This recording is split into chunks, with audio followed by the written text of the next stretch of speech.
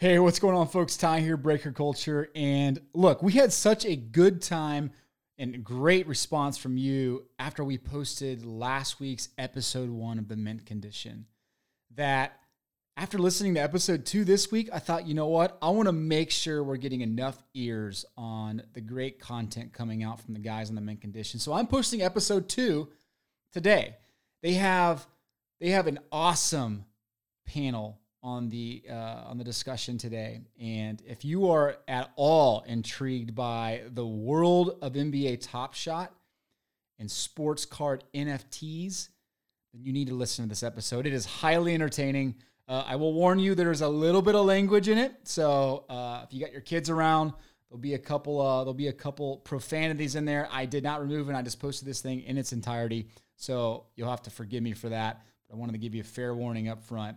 But overall, it's just a fascinating conversation. And enjoy episode 2 of the Mint Condition. If you want, click the link in the show notes. It'll take you to the YouTube version of this. You can see the video content. This is really created with YouTube in mind, and we're just extracting and creating a podcast version of this. So for the more fuller experience, go to YouTube, and you'll be able to see the faces, the video, the kind of the interactivity that it's hard to pick up sometimes when you're listening on a podcast. But otherwise, enjoy Mint Condition episode 2. Hello and welcome to the episode number 2 of the Mint Condition. I am Joe, alongside my esteemed colleague and co-host Chad. Chad, how you doing, buddy? I am doing fantastic today, Joe. I can't believe we're on episode 2. I can't believe I'm calling you Joe. Feels like a year. We also have our third host with us today, the amazing Dez. Dez is our data guru. So he's going to be providing us with some awesome data around Top Shot and the marketplace, which is a very sometimes overwhelming place to be if you're just getting started into Top Shot. So we're going to do our best to kind of walk you through some of those things to look for, where you might find some value. And that's all going to come from our boy Dez. Dez, how you doing, man? I'm doing great. Thank you for having me. So it feels like it's been a couple years and it's only been 2 episodes. So a lot of work goes into the show. I know you guys work your butts off and appreciate it. So I'm happy to be on, happy to impart any wisdom I can try to give to the group here. Like you said, it can be a lot in the marketplace, especially if you're just joining now. So it's always good to have a little extra info.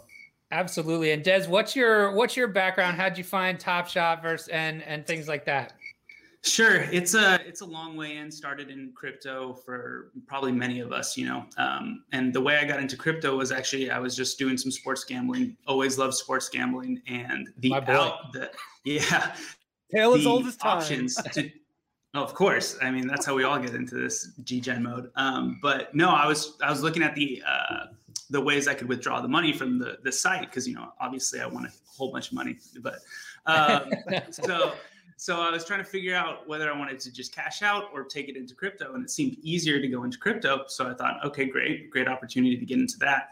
And it just slowly started to roll. And, I think it was pacing, very, very basic stuff, Ethereum, Bitcoin. And then about in March, when the pandemic hit, I thought, all right, I'm sitting on a little bit of cash. Where can I invest that? What different markets can I diversify in?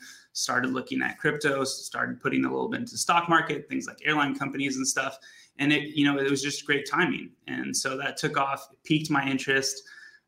Just like Jack will probably talk about sports cards. He's been probably a longer term collector than I have, but I got back into it in June of last year. And, it's been a wild ride there. Crazy ride. It actually hasn't been nearly as crazy as Top Shot, but it's been great. So I did that for about 6 months, really learned the ins and outs of the sports card business, did a little bit of flipping, realized you can make a nice bit of profit. And then I was driving to work, listening to one of my sports card podcasts. I can't even remember if it was Breaker Weekly or if it was Mojo Break. It was one of those. And I live by this kind of rule of 3. I heard it a couple of years ago on a podcast, how I built this. But basically, if you ever are in your day and you hear something 3 times, it's kind of like the world's way of reaching out to say, focus on this. So I woke up, drove to work, listened to the podcast. They were kind of making fun of Top Shot, saying how it's just how it's a gimmick or whatnot. It probably was Mojo. It probably was Mojo. They were making fun of it, and then so that was the first time. Then my buddy from Georgia just randomly texted me and said, "Hey, have you heard about this thing called Top Shot?" And of course, that was number 2. And then I'm going home looking for a new podcast to listen to, and I stumbled upon the First Mint. So that was my crazy intro crash course, 24 hours in late January, and been hooked ever since. Yeah. That's awesome. Yeah, I mean, I think a lot of us are going to have similar stories, right? So, and then we have an awesome guest with us today. Our first real guest on episode 2. We are honored to have Jack Settleman with us. Jack, thank you very much for joining us. Jack is the founder of Snapback Sports. So, Jack, you have a really interesting story, and I wanted to have you on.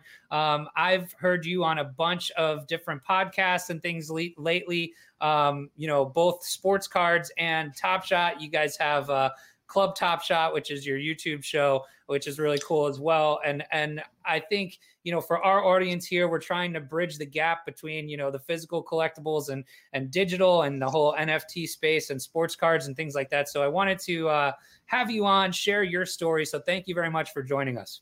Thanks for having me. I'm excited to be here. Absolutely, man. So, I mean, let's hear a little bit about your background. You can start kind of with your, you've had a really interesting run with just even starting back with social media. And how does that bring you from there to sports cards? You were at Dallas this weekend, right? Yeah. How was it? It was fun. It was my first ever card show. So the backstory is I built a company on social media because I like that level of engagement. I think there were a lot of tools that kind of made that available to me. So I built Snapback Sports up over the past 3.5 years. I love Bitcoin. I love decentralization. I love the theory behind all of that. My first job was at Action Network. So sports betting is kind of ingrained in me. And then when COVID hit, I've been following Gary Vee for a while, so that kind of piqued my interest. One of my good friends actually mentioned physical cards to me, a year prior to COVID even coming, and I probably should have looked into it more then, but it wasn't as accessible. There wasn't content around it, right? You really had to go search high and low for a good community. Whereas once March kind of hit and people were bored at home and this entire craze blew up, it became more available. I was lucky enough to get in like March, April, instead of a lot of people jumped in July, August, which still I'm sure they made out very nicely. But that was that. And then the real turning point, or at least my interest in Top Shot, was I had actually signed up for Top Shot's beta, like whenever they first released it, because social media, crypto, NBA, it's like what I do kind of.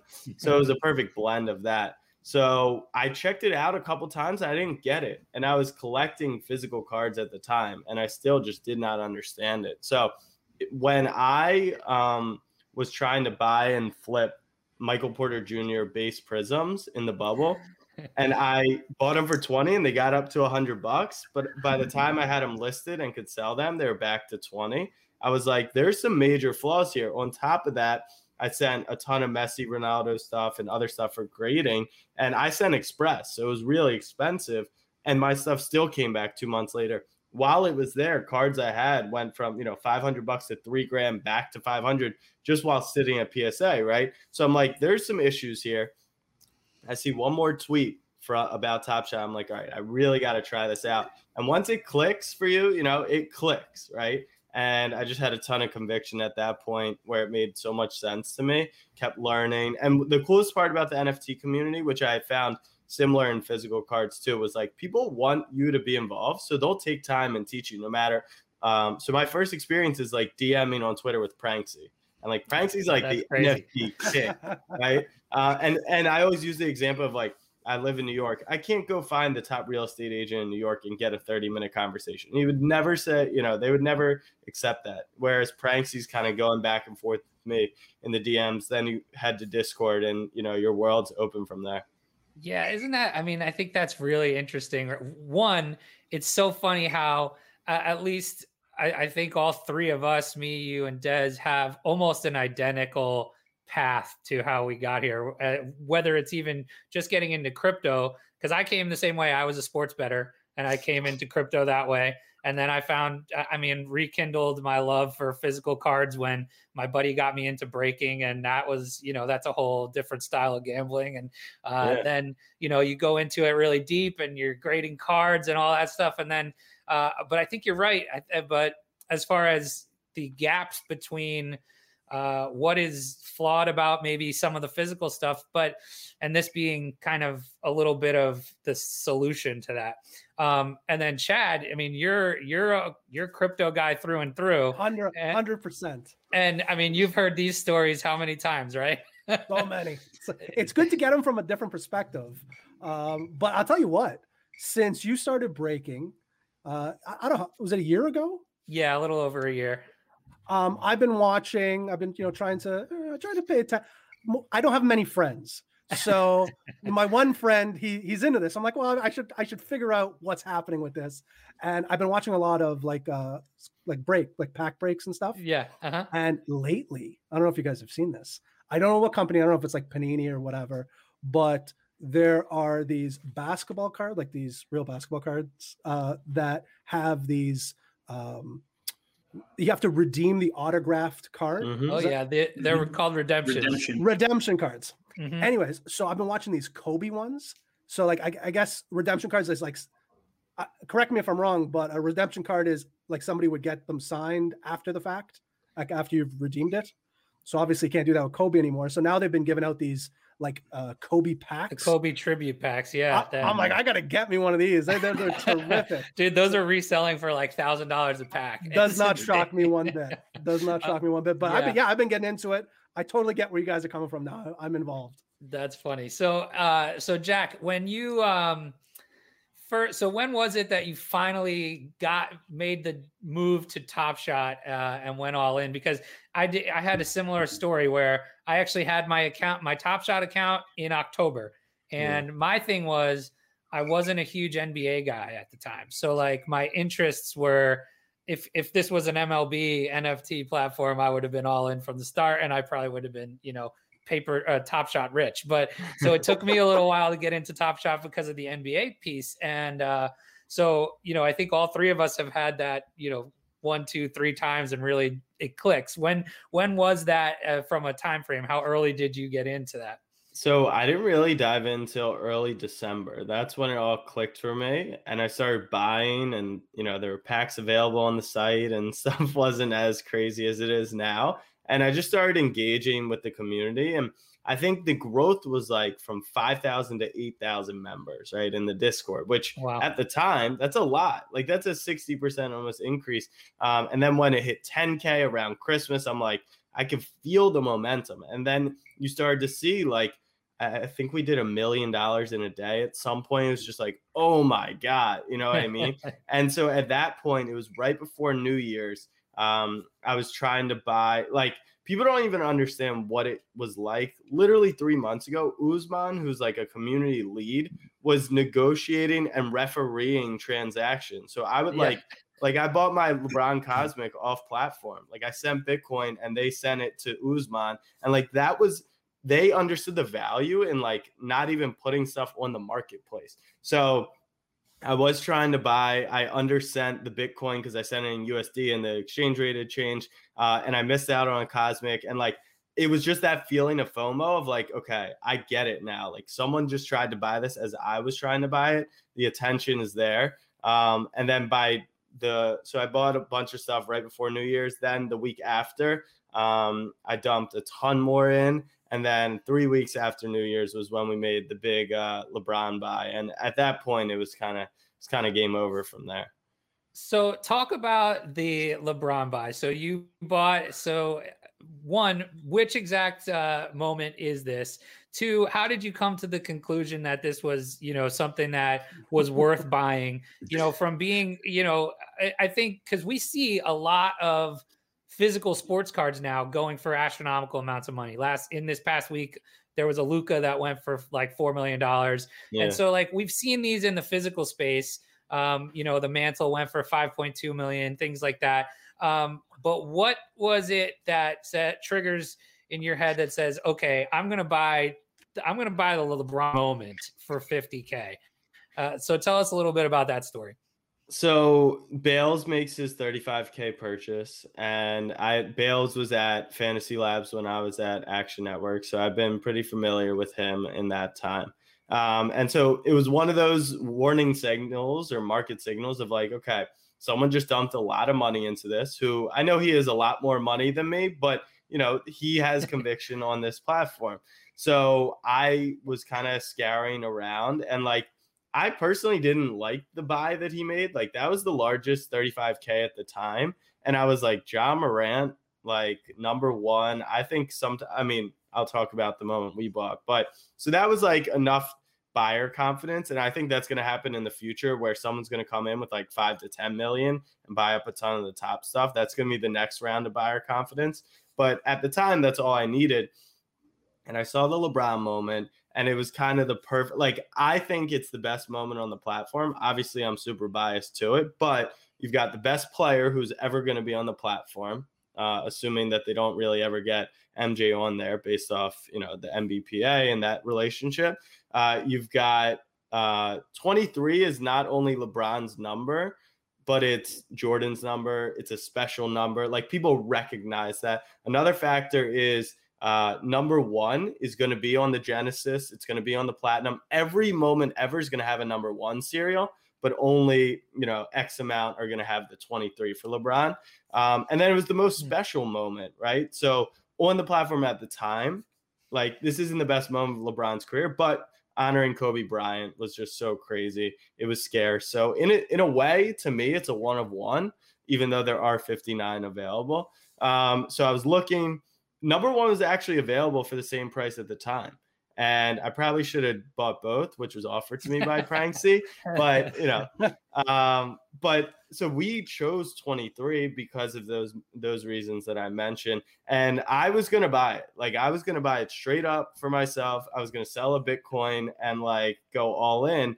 And I said to my friends, I was like, look, I'm buying this, so I don't really care. But if you want to get in, you want to be part of it, like, feel free. Talk to like, a bunch of them separately.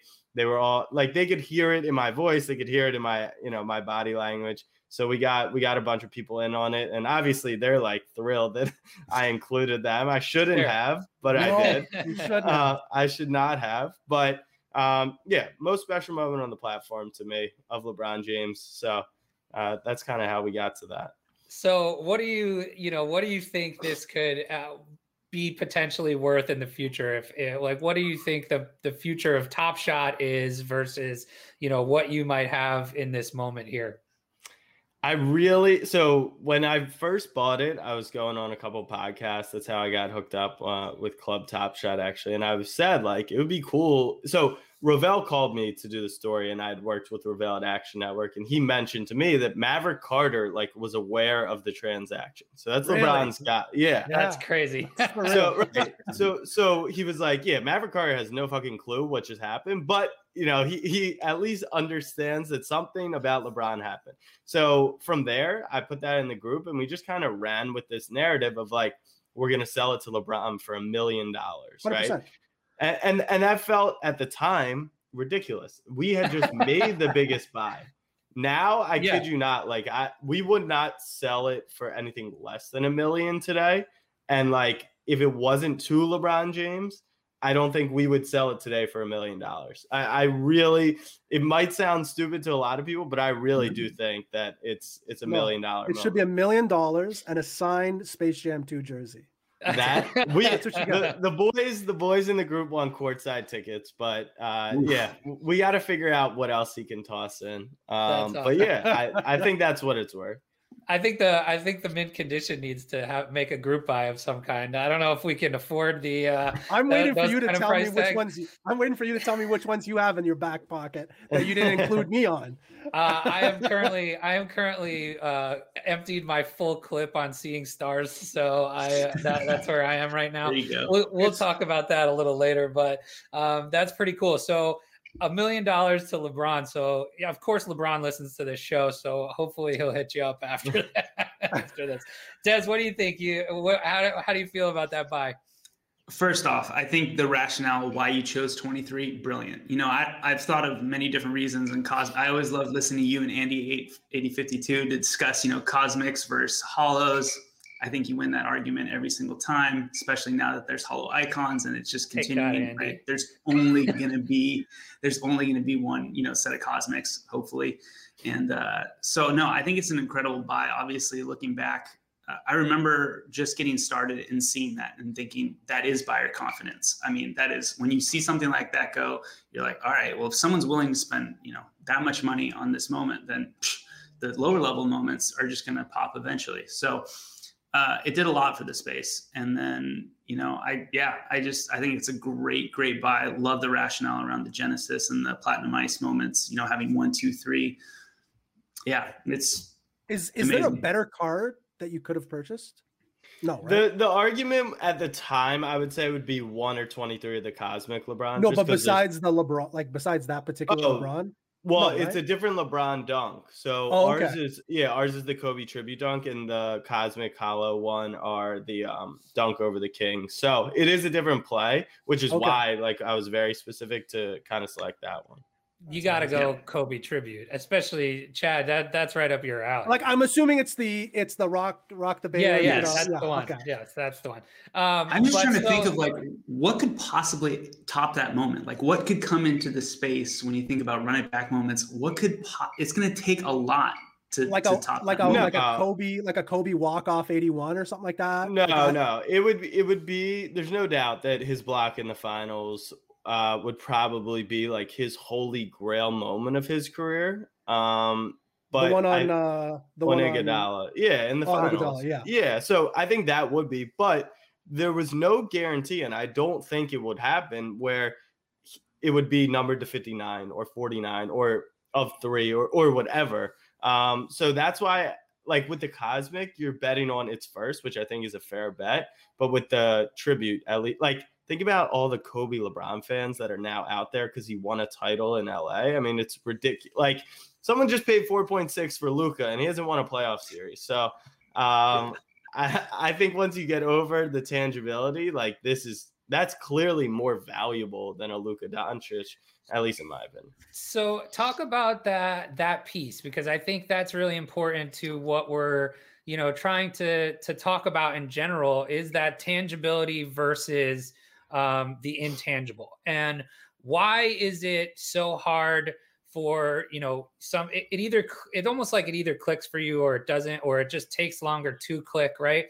But there is, you know, there's obviously value in digital things. We see it all the time. But I think from a collectible piece, it's a lot harder to understand. So talk about that and why it was, you know, what your rationale is between the two, because, you know, I saw Gary Vee say something the other day where it was basically, and I really like this. It doesn't have to be either or, it can be this and, you know what I mean? So, but talk about that tangibility piece, because I think that's so important. Yeah, well, I think vintage takes a nice bump to this digital stuff, but I worry about the modern stuff. I worry about how many prisms were created, you know, in the 2018 or the 2019, and with blockchain and with crypto, everything's so transparent now. And we lived in a world where you didn't know anything, right? All you had was a PSA pop report, which I don't even know if I trust that, to be frank. But I think it can be and for sure. There's no doubt about it. Like and I think the people that think it's or are the people that feel very threatened. And let me tell you, if you feel threatened, it's because you're over leveraged.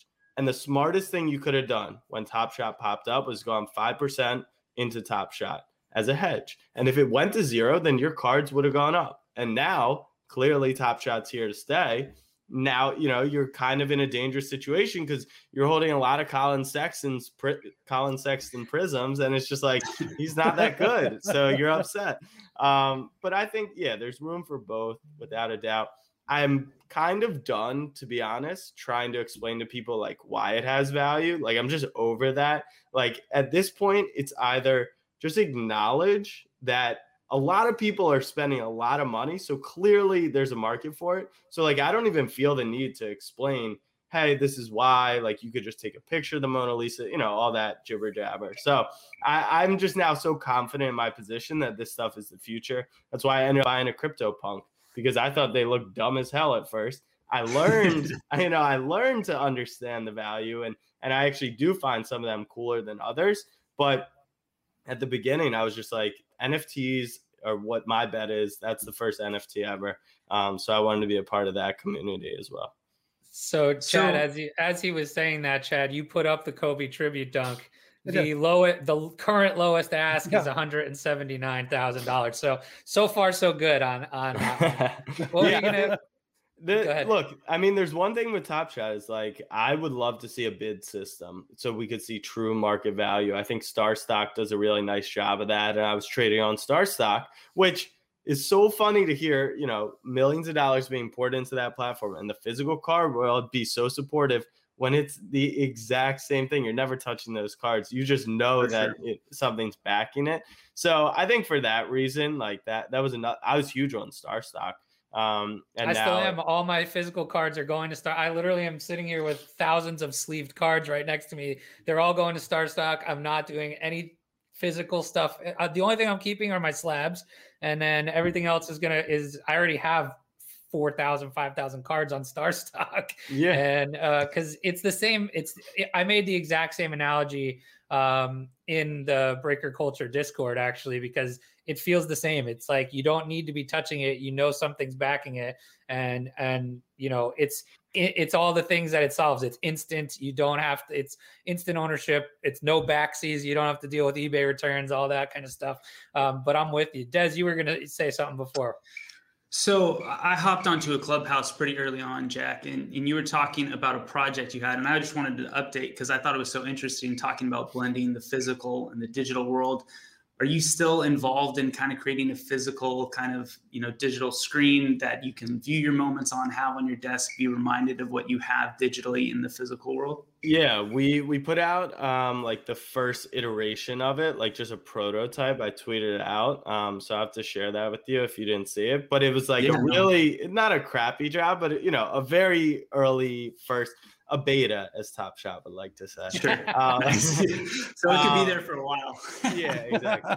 But you know, we got some feedback and we're definitely working through it. I think I don't know if we'll end up being the one that like fully goes through with it, because there's just a lot of people who have probably done a lot of stuff like that, and a lot of money and a lot of time and energy, because someone's going to win that space. And it's not even going to be one person. It's just going to be like, there's going to be different options. People are going to want to display their stuff on digital. And then like Rainbow Wallet for mobile, I think does an amazing job. And if you could tokenize these moments and share them in your wallet, like, I don't even know if I would want the display. I think it would be for like a one moment thing, but I wouldn't want, you know, hundreds of my moments cycling on a daily basis. Sure.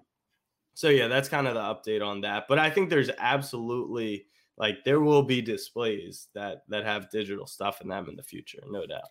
So you did mention, you know, you said something that I thought was interesting, is you bought a CryptoPunk, right? And that was because your bet was NFTs are the future. So when you say that, because I think I agree with you as far as what's possible. What do you see as, you know, with Top Shot, what's possible with what we can do? Because the other big, I think, negative, you know, argument we get with Top Shot or the digital is, what's the utility, right? So what do you see as the possibility for utility with NFTs and Top Shot in general? I mean, utility is pretty much where these things become the monsters that they are. So my favorite, so like a big reason and a big push I had for, you know, even the LeBron moment was because I watched my brother spend $500 a year on FIFA and building his ultimate team. And I know kids who follow me spend thousands of dollars building my team on 2K. So they're already doing this. $6 billion last year for FIFA. And when FIFA 22 comes out, it's worth Zippo, you know? So it's like, people are already doing this. So you just have to create entertainment value out of it. And then people won't just look at it as investments or assets, which I think is interesting. And they had already announced that they were going to do hard court. So that made me excited. I would love a partnership with 2K in the future. Like, I think that could be awesome. So that's one example. LG was talking about like Spencer Dinwiddie could do weekly Zooms with his fans who own 10 plus moments, right? So you take Patreon and you turn it into like a fully immersive experience. My favorite is like I go to a Knicks game, I scan my ticket, and a week later they drop a moment into my account from that game. It doesn't have to be worth anything, but it could be worth $1, so it could be traded if I forgot to scan my moment and go buy it. But now I have a digital passport, and I think it's funny. I have a whole box of when I was a kid that my dad saved all our ticket stubs, right? And that's what that is. And they're not worth anything really. I mean, maybe some of them are, but like if you graded them, because people are doing that these days, but like they're memories, right? They're collectibles. They're place you had been. And I think also one of the other things I heard was, almost like a status, right? You go to a game and there's a Top Shot New York Knicks lounge, right? Like that would be kind of cool. You own X amount of Knicks moments. You're in the top. It's all like an airline lounge. You know what I mean? I would own every freaking Knicks moment if I could sit, like it's, and I think what is super cool about these things is you would then be able to trade off of them, right? So it's not just sinking the money into it, because you can recoup money at a later date. I think that's, coming from sports betting, right? I use the example of physical cards with Josh Allen and sports betting. If you bet Josh Allen to win MVP, win the AFC, or win the Super Bowl, you lost 3 bets. If you bought his sports cards, you won huge, right? Because he just went up huge. So that the zero-sum game is kind of less appealing to me. I've stopped betting a ton on sports actually recently because I did the same thing. That's so funny. It's just, I mean, there's different use cases for it, but this is just a different way of kind of gambling in a safer way. Upside is capped to a degree, but the downside is also capped. So I've enjoyed that aspect of it too. Can we take a minute too, just to reflect on the Knicks season for a moment? Incredible. We play the Little Bros tonight. I'm very excited. I'm a diehard Laker fan, so I've obviously had nothing but great memories. I can't remember a season, and I mean you haven't won a championship yet, but it's definitely a good season. This is probably the best season since like since Melo. We had since '94. Like when did Allen Houston sink that shot? Like That's a little low. That's a little low. Carmelo Anthony led the Knicks to a playoff series victory, but so I've been in New York for the past few years. There's no doubt that like a Jets, Giants, Super Bowl, Rangers, Islander, any of that, like it's split. The Knicks like have 99%. Like there's an energy even around last year's draft or 2 years ago when I was here. So we're so excited in New York. I'm a Knicks fan too, Jack. So I'm a Knicks fan too. So I'm with you on that train for sure. So cool. I think, that kind of covers a lot of what I wanted to talk about just from the, your experience and your thoughts on the physical versus Top Shot. Let's start getting into some Top Shot marketplace action here with our boy Dez's data. So, Jack, I've heard you talk about, you do have the one of the holy grail moments, but I've heard you say on multiple occasions you suck at timing the marketplace. Terrible. I mean, I liquidated my LeBron to buy in because I thought I was buying the dip, and even that stuff's dipped. I bought Seeing Stars at its absolute peak. Not its absolute peak, but like because I knew you never buy right away, and then it dropped, and I was like, okay, I nailed it. I did, and then it dropped even further. But yeah, I'm not good at timing the market. But I do think I'm solid at least selecting the moments that make a lot of sense. And I think because we're so into it, people don't like realize that if you actually like sit down and listen and think through these things, it's super valuable, super plus EV. Timing it is like where it makes it look otherwise. But overall, like I would actually bet that 90% of people don't know badges are going to be on the site. Like 90%. We're going to talk about that right now. That's a great segue. Look at that. Wait, all right, what do we got? I did have one question for Jack. So go ahead. if you had to pick one moment to get into Top Shot, is it going to be Kai Jones's game-sealing Big 12 championship win for Texas, which, gosh, I don't think they never won the Big 12, right? Nope, Lost 6 times. Yeah. Kai Jones game sealing victory, or is it McDonough versus Archibald Spalding 3-pointer by none other than Jack Soto? Yeah, I mean, having your own moment would just be the coolest thing. It has to be that. I'm trying to think what Texas. My best moment at Texas would be Javon Felix beats UNC on a buzzer beater. That was we didn't win a tournament game, and then we had the worst 4 years in football history. So it was not a fun time at UT. How far you got them going in your bracket? I actually haven't filled mine out yet, and ironically, I have Baylor winning it all. That is the one thing I have. Yeah. It's sad. That's funny. All right, so which one do you want to start with there, Des? Let's do the 3 badges, just because that's a great topic Jack brought up, and Joe and I were talking, or we were all talking. There's some big news, with triple badges that I don't. At least a person like myself who been in the platform, we think they know a little bit. I totally missed out on this. And this was kind of a knowledge bomb that was dropped on me yesterday. And I think it just even goes to value the triple badges more. But so what you're looking at, just to set the stage here, is basically all 3 badge rookies from the 2021 season. There is one RJ Barrett, Knicks. I hope you own it, Jack.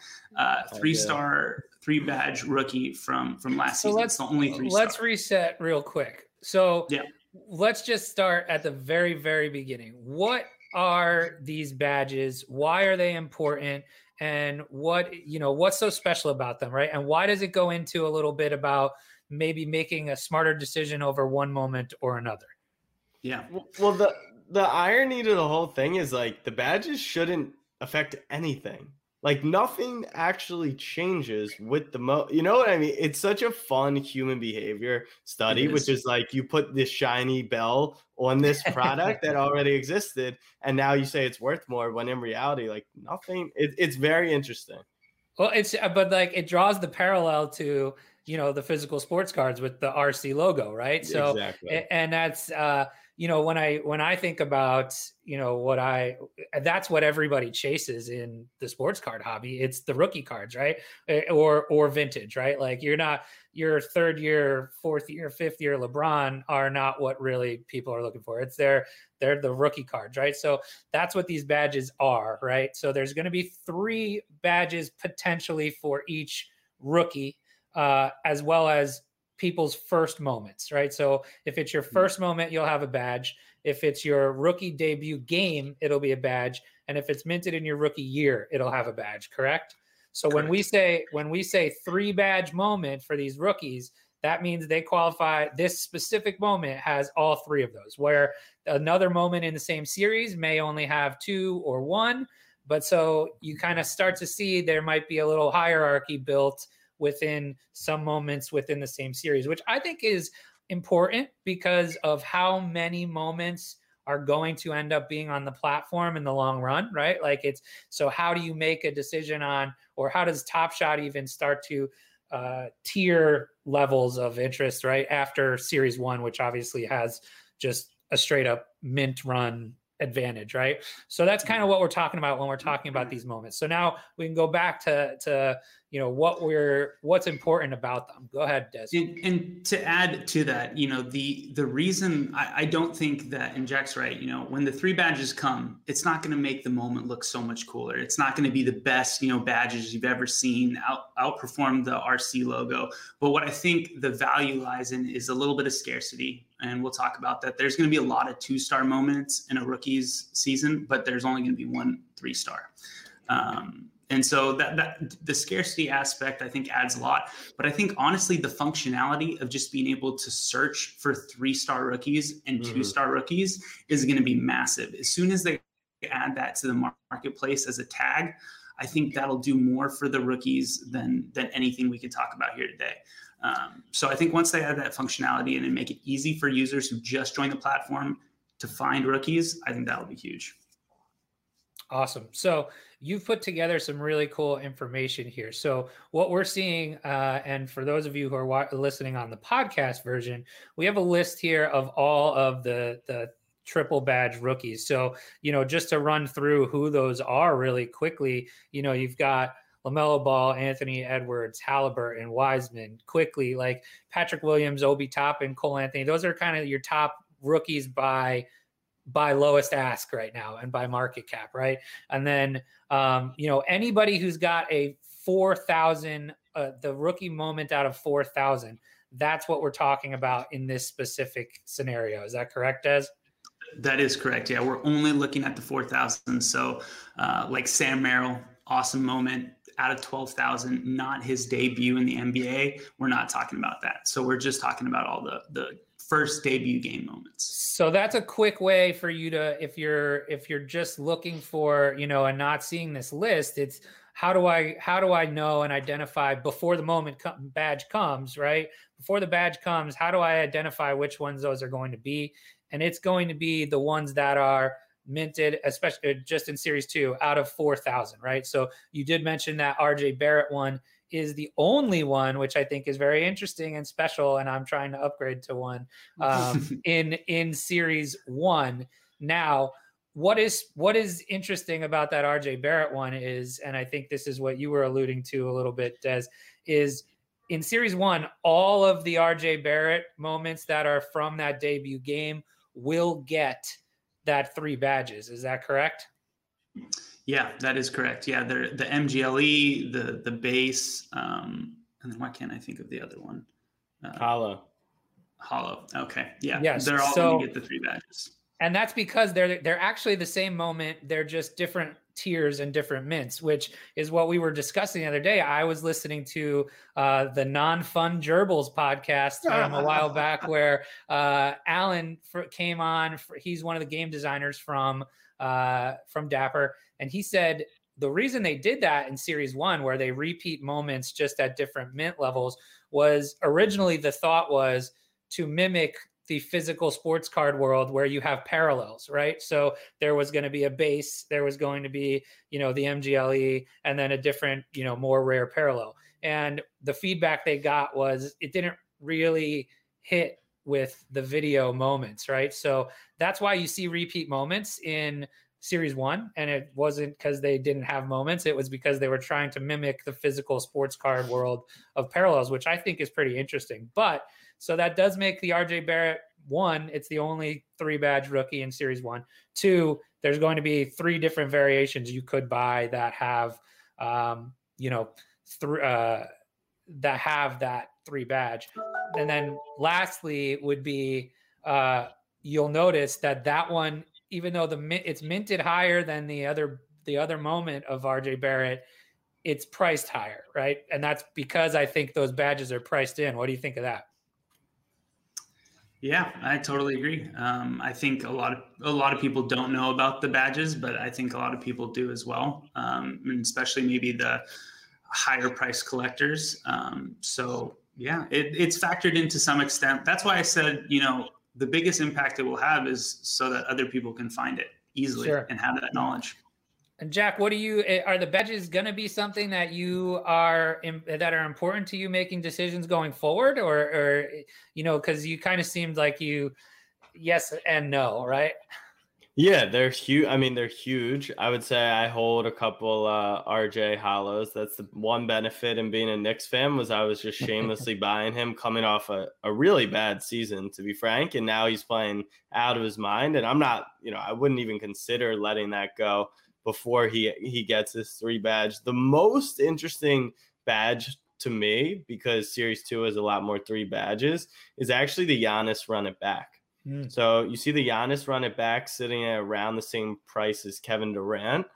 Kevin Durant, he has his accolades to his name, not as many MVPs, obviously. Giannis feels like he has, more time to grow into his career. KD's established, and we know who he's going to be. He can tack on accolades, but he's not, his rep around the league. Giannis can still kind of change how people view him. So it's pretty interesting to see them priced at the same time. And Giannis is going to get that rookie tag. And for anyone from the physical space coming in, that to me will be massive, is you're owning a Giannis rookie when we don't have any KD rookies, LeBron rookie, right? Any of those. Could those come? Yes. But like, if you look at all the rookies in the league, it's like Giannis up here, and then LaMelo Ball is next, but he's like, miles away. So maybe that's the one we should group by, guys. I was looking to trade for one of them because I really do think, and plus, look, I was walking around Dallas this weekend selling some Giannis because I was just liquidating some modern stuff, and people do not like Giannis. They buy very heavy into this playoff narrative, which is fair to this point.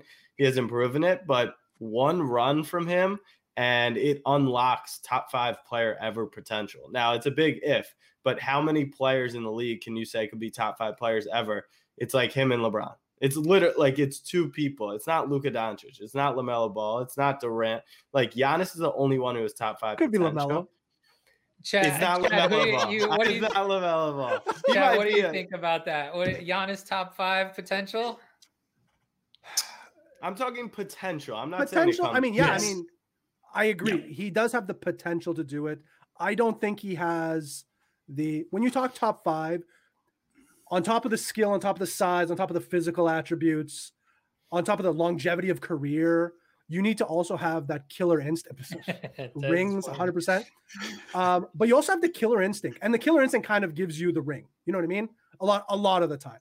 Michael Jordan, Magic Johnson, Kobe, LeBron, people are dogging. That's the thing. People are dogging LeBron on it, but he's a killer now.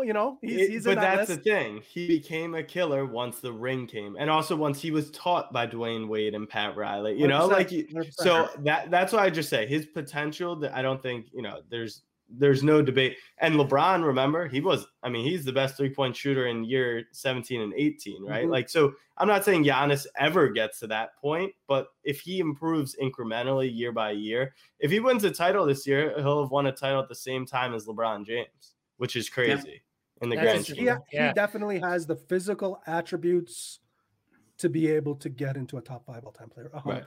Yeah. 100%. So Des, his road is a lot harder now. Yes, no doubt. Especially with the Knicks, man. Especially with the Knicks. Are you kidding me? He better go west, man. That's all I have to say. So Des, just recapping that first 3 badge rookie moments here. Based on the data that you've put together, where do you see potential value in maybe picking up some of these that might be, a little underpriced? Sure. You only have to tell me once. I don't. It doesn't take me 3 times. Just tell me which one to buy. I'll buy right now. Yeah, you're going to market buy whichever one it is. It's actually an obvious one, and I never say this, and I get to use the whole "I'm not a financial advisor" claim. Yeah, but of course, right. I would definitely buy Killian Hayes. Just if you look what happened with Kevin Porter Jr. and him coming off an injury and what his moments have done since since KPJ came back from the G League, it's going to happen the same way with Killian Hayes. He did not have a career-ending injury, and he'll be back, I think, towards the end of March. And he's a great rookie. He's a top 7 pick. He's versatile with the ball. He's international, which I love that appeal. And I think, Killian Hayes is an automatic buy right now at the price he sits because of the boost you're automatically going to get once he starts playing again. Boom. So that's the one I love, to be honest. Chad, did you just buy it? I'm in the midst. I'm going to buy it after the show. Yeah. So on our other show, Chad is known for literally just buying at whenever somebody tells him to buy something on the show, he does. Chad, you also need to run the, when you are done buying that, run the "This is not financial advice" ticker on the bottom of the screen. And then, so people know. But I think how you get around with it? Like the name of our show is The Mint Condition Digital Collectibles Entertainment. If you put entertainment on the end of anything, you automatically don't ever have to say it's not financial. What about if we name the show Financial Advice Entertainment? That's a fun way to get around it. Okay. Jack, what do you think of that? What do you think of that play by Des? Yeah, it's not a bad play. The only question is, and I learned this in Dallas this weekend, and it's really going to change a lot of my philosophies. Top Shot, maybe it's a little more complex, but at the end of the day, the players I want to own are like really good basketball players. And Killian Hayes, he's played like 10 games. So I think you could see a bump just by him coming back and being in the news. There's no doubt about it. But what I learned was like, even the medium level or the above average players, like there's less liquidity on them because like they're not that good at the end of, they're not the people you'll never have a problem selling LeBron James or LaMelo Ball right now, so for that reason, the player, like the rookie that I love is Halliburton, because I think he could be the most special rookie in the whole class, and he is more expensive, but he's, if he is the second best rookie, so I think it's a great option. I just don't know how. I don't watch enough Killian Hayes to actually know his play, but based off him coming back, I think he'll definitely receive a bump. No, I agree. Looking at value, I think is what the chart is meant for, right? I created it off basically a DFS model where you can quick scan for, green lines and find the values. And so, but I think long-term investments, if you're not looking to flip and really kind of hold these players, I can't agree more. Tyrese Halliburton's massive. If you want another reason to go buy one right now, because Edwards just had that monster 34-point game, he's actually above Tyrese Halliburton right now, which is for the long term insane. So I think, absolute value there. I was lucky to pack a Rising Stars Halliburton out of saw that. That's awesome. So good for you. That was sweet. Yeah. I think you make good points, right? And I think that's what's really interesting about Top Shot, and it is a market in the sense that there's different strategies, right? Like, Jack's saying, hey, I'm going more long-term hold type of deals. This is what I'm going to park my money in and not really have to pay attention to it. Whereas Dez's play is more, okay, I'm going to be involved and engaged in the market. And when this pops, I'm out, right? Like, I think that's, and it really just depends on how you want to play it. Personally, for me, I do a little of both, right? So I like to be engaged and I like to try to find those quicker flips. And so I'm interested in stuff like that while my whole goal is to color up, right? Eventually. So I think that's really interesting. Chad, what do we got for our next graphic here? All right. I'll pull up. You know what? I'd like to talk about, because I feel like I made a mistake. Just getting back to what Jack was saying earlier. I have trouble timing these purchases. In our group chat, everybody was getting excited about the Seeing Stars challenge. So I thought we could bring up the challenge tracker. And I really like this because you guys brought up some points. You guys are a little bit more familiar just with Top Shots and with, the trading collectibles and all that fun stuff. Yeah. And the amount of units per card is a big factor in that. And when we were chatting in our group chat, you were saying, yeah, only the completed challenges will decide what the mint is. And I think that plays a big factor in whether you should load up on, like what I just did is, I literally purchased every single All-Star this past weekend. And I'm just sitting, and I've lost a little value off of the top, if I'm being honest. But maybe can you walk us through what the life cycle of a challenge looks like? Is that for me or that's for Des? Sorry. Yeah, it's a roller coaster. Any challenge so far will tell you there's a lot of interest and excitement out the gate, and it rises to a pretty good peak, and then obviously right before, it's interesting. Early challenges like in December and January, they would actually kind of fall a little bit as towards it was closing out. And then now you have it oddly stay pretty high, even though everyone's moments are just going to, fall off a cliff after the reward gets minted. And so that's what you see. You see this giant bell curve right around the close of the challenge. So it's interesting. It's hard. It's a hard thing to time. That's the one thing that, we can build all these models and based off historicals, but every challenge is different. The reward draws better interest. The dollar to complete the challenge is different. So it's a really hard thing to guess at, but So Jack, it seems to me just based on our conversation here that you probably are not a challenge guy, I would think.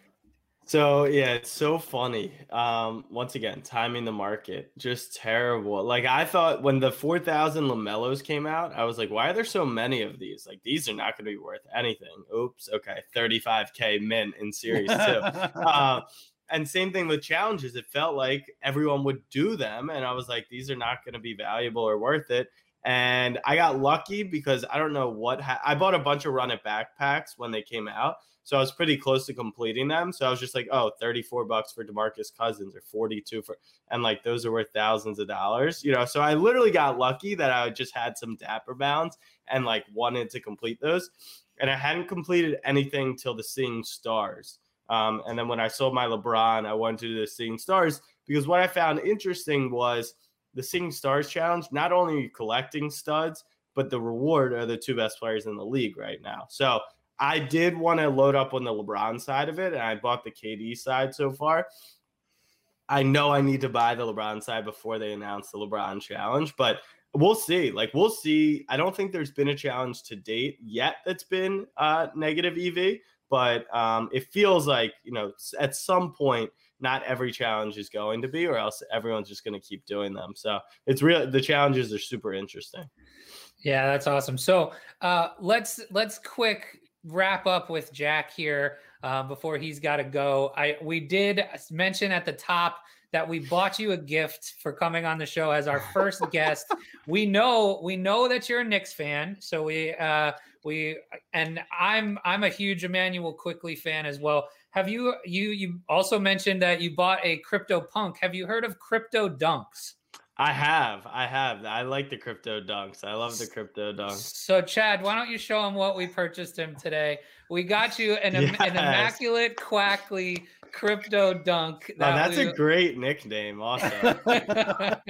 We got you an Immaculate Quackley. So these look like CryptoPunk. They're pixelated versions of, I guess, they're parody NBA players. And we knew Jack would appreciate that. So thank you for coming on our show, Jack. We'll get this over to you with your ETH address. Just pop it to me in a DM, and we wanted to give you a literal token, a digital token of our appreciation. It's a non-fungible token. I appreciate it. And you know what, before I go, is so crazy is like that is NFTs, right? Which is like you're going to be able to engage with people in a completely different way. And instead of you guys like Venmoing me, you know, whatever that costs, like that's a super cool token. I'm never going to resell it unless it goes to, you know, $2 million. You should absolutely you never know. Resell it. I'll distribute your original investment. I'll take the profits. Jack's going to go right off of here and tweet that he has it for like 10 ETH. And Josh Hart did it. Right, Josh Hart did it.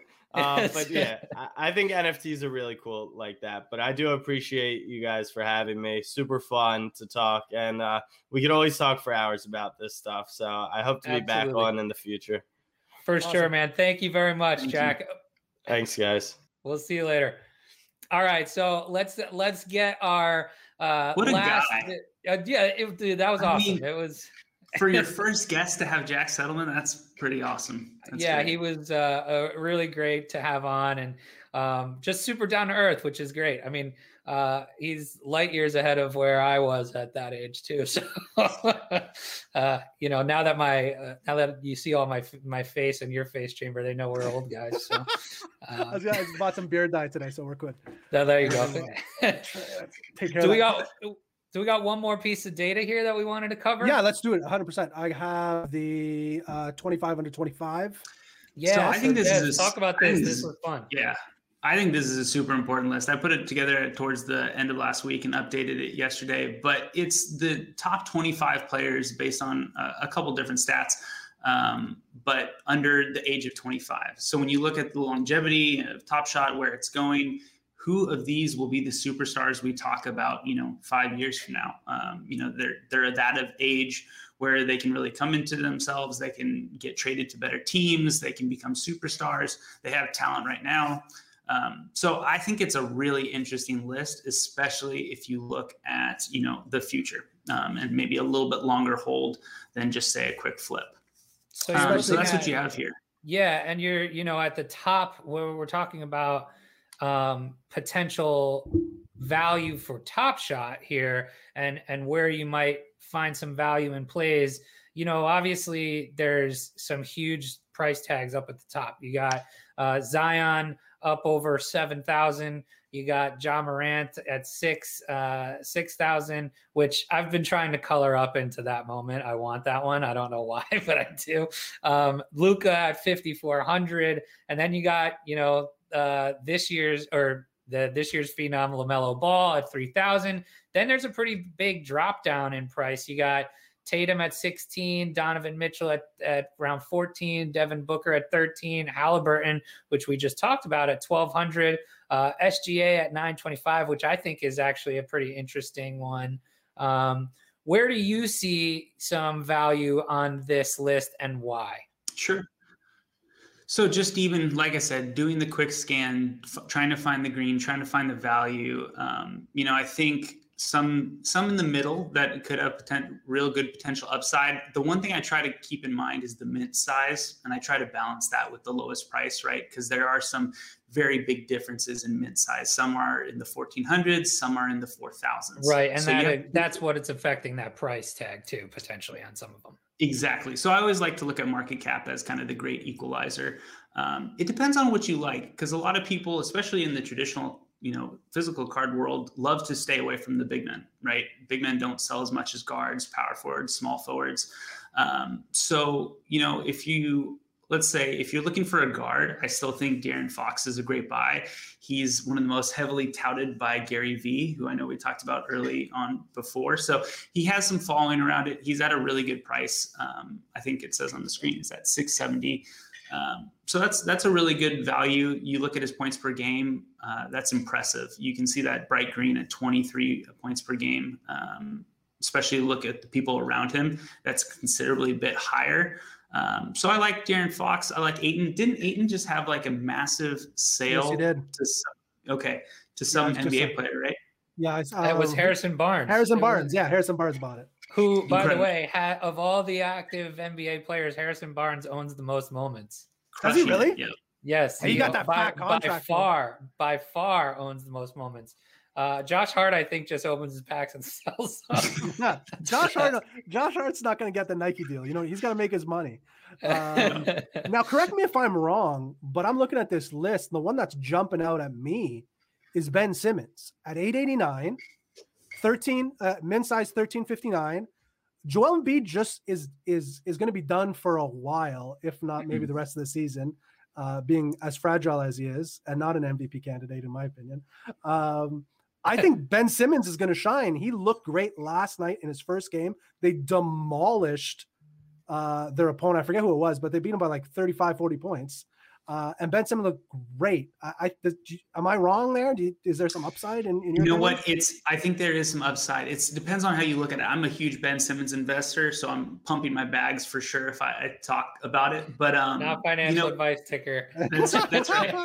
But I think a lot of the reason also that I invested early on in Ben Simmons is because they were so hot. Embiid was playing pretty well, and they could actually have a title run. And so now that he's injured, you just never know how that affects it. And I think people are taking that into account when they lower the value. So I think it is a really good opportunity to pump this That's good.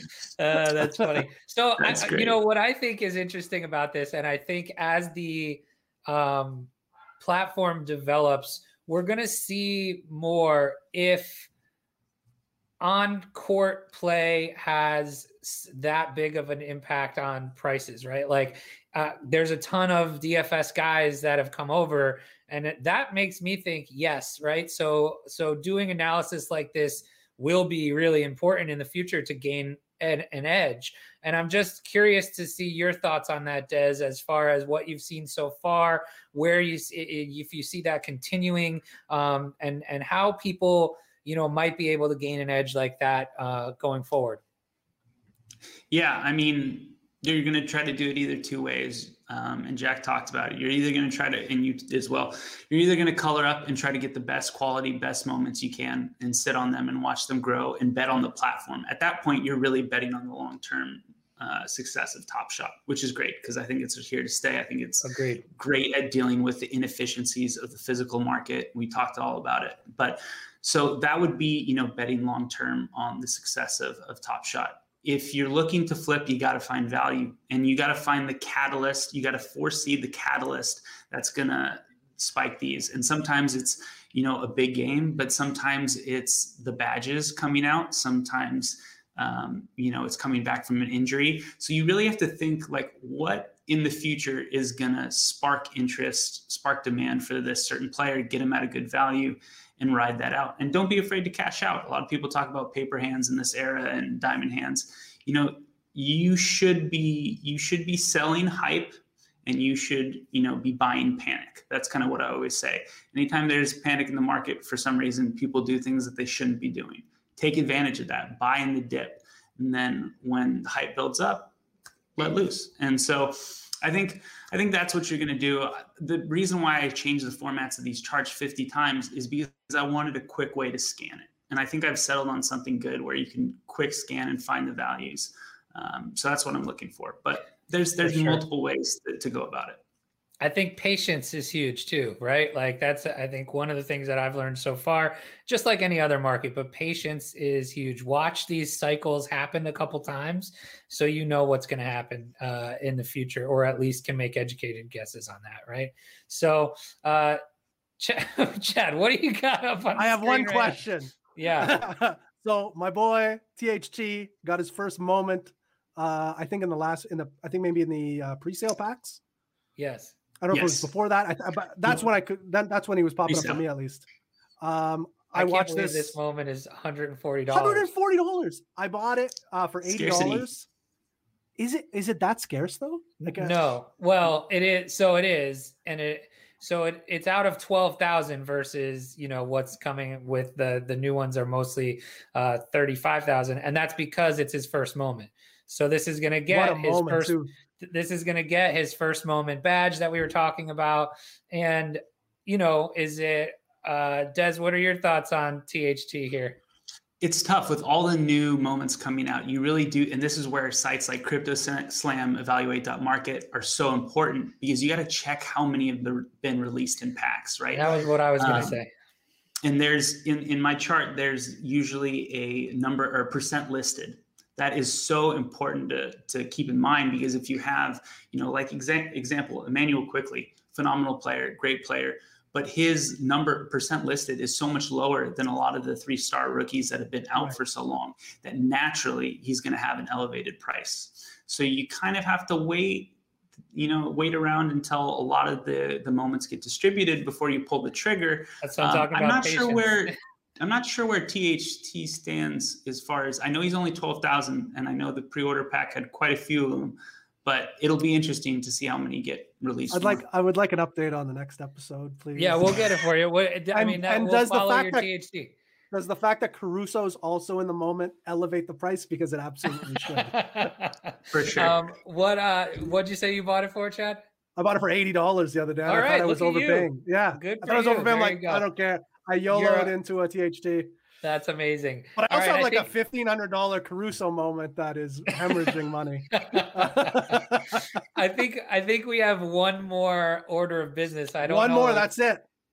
You know what I'm talking about, right? I do know. Okay, I wasn't sure if you had it available because we didn't talk about it before the show. So I got you.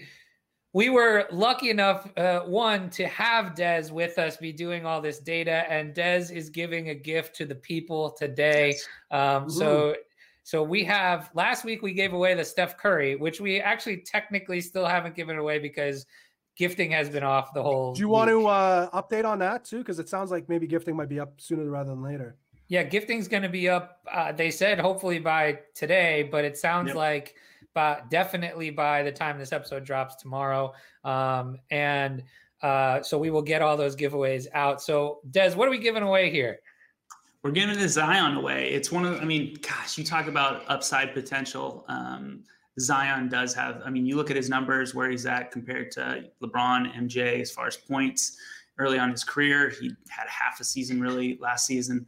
The upside is there. So I wanted to give one of the kind of, bright stars of the league. So it was hard to pick, but I chose Zion. I do love Ja, but Ja doesn't have this set of moments. So it's a Zion to, I think it's like 7,000, I believe, 7,500.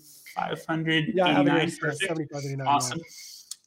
So yeah, it's from the base set too, 35K, but happy to do it. You guys have been awesome. Thank you for having me. Hope I can provide stuff going forward and in charts anytime you need them. But it's been a pleasure. For sure. So, Chad, you going to run the giveaway here? Yes, I am. I'm going to pull it up right now. We didn't have quite as many entrants this time, but we had over 100 again, which is. I feel like we had a good amount. Yeah. That's awesome. 1 second here. We had 118. Nice. Oh, is All it? right. No, 1 second. Is it showing? Yeah. Okay, good. This is my first row. It's only my second episode, so I gotta go easy on me here. All right. So we had 118. I have it set up where we're gonna have one winner and then 3 backups just in case for whatever reason the first one doesn't work, or if it's one of us or somebody that we know or somebody that we don't want to give it to. But here we go. We're gonna start it off. We're gonna have a 5 decentralization. I am the CZ here. So we have a winner. Oh, nice. And he has a hash mask as a logo, which is there you go. See, dude, we have such a good crypto following. That's the thing. That's so good. So this is going to Revan 357-28110. Definitely a real person and not a Russian agent.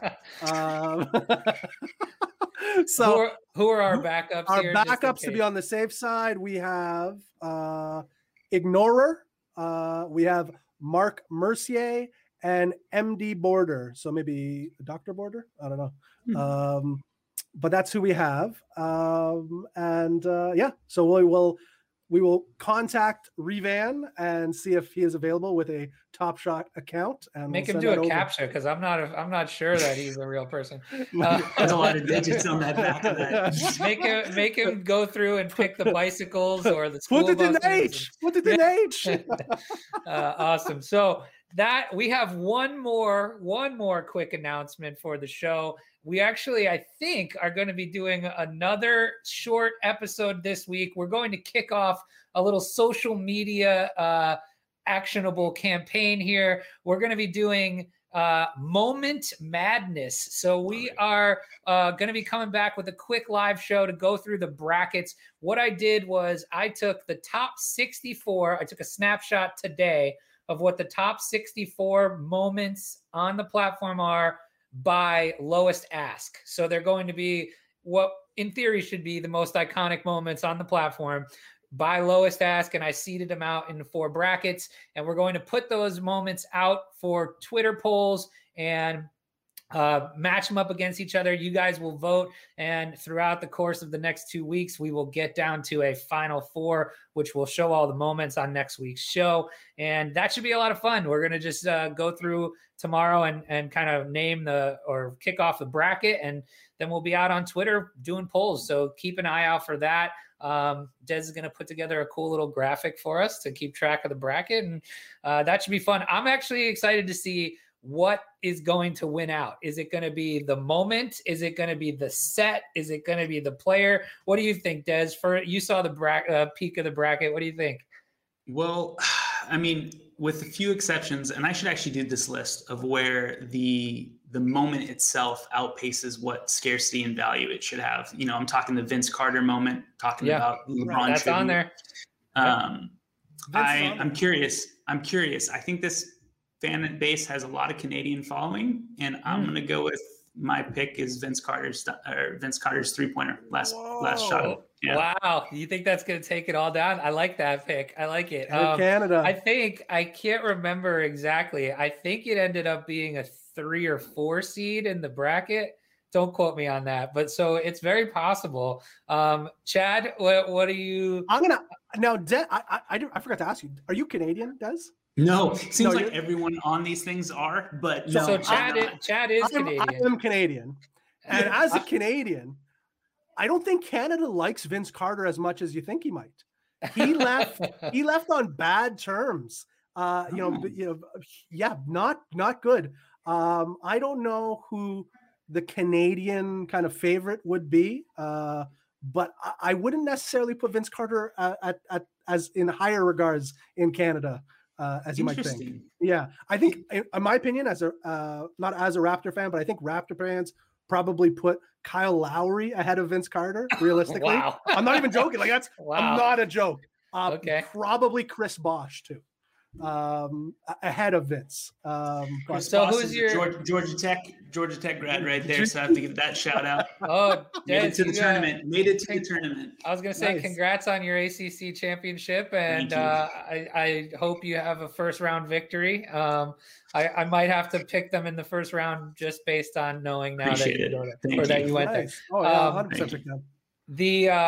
So I'm gonna take chalk, and I think but again, maybe not chalk because it's not the cosmic. I'm gonna go with the LeBron tribute dunk or the Kobe tribute dunk. I think that one might be there. But so we'll kick off the bracket tomorrow. We'll go down and name all the moments, and then we'll get those Twitter polls out. They're going to be fun. We've done it with our crypto podcast, and it was a lot of fun to have people vote on that stuff. We'll tweet it out with links to each moment so you could actually watch the moment and stuff like that.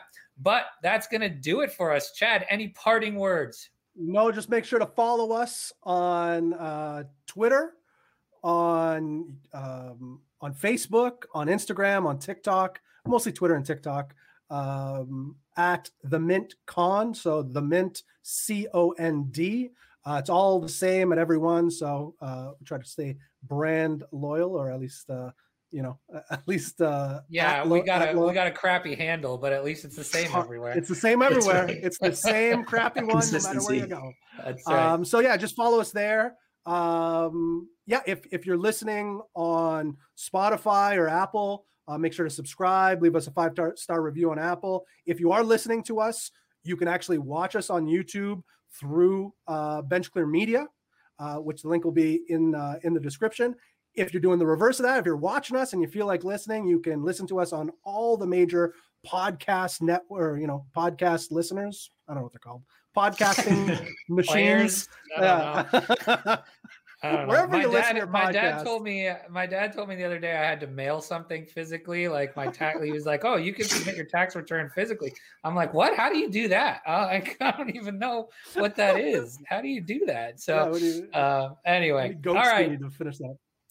fellas, I think a great show. Thanks to Jack Settleman for being pretty awesome there. So a great first guest to have, and we will be back next week with episode 3 of the Mint Condition. And until then, stay mint.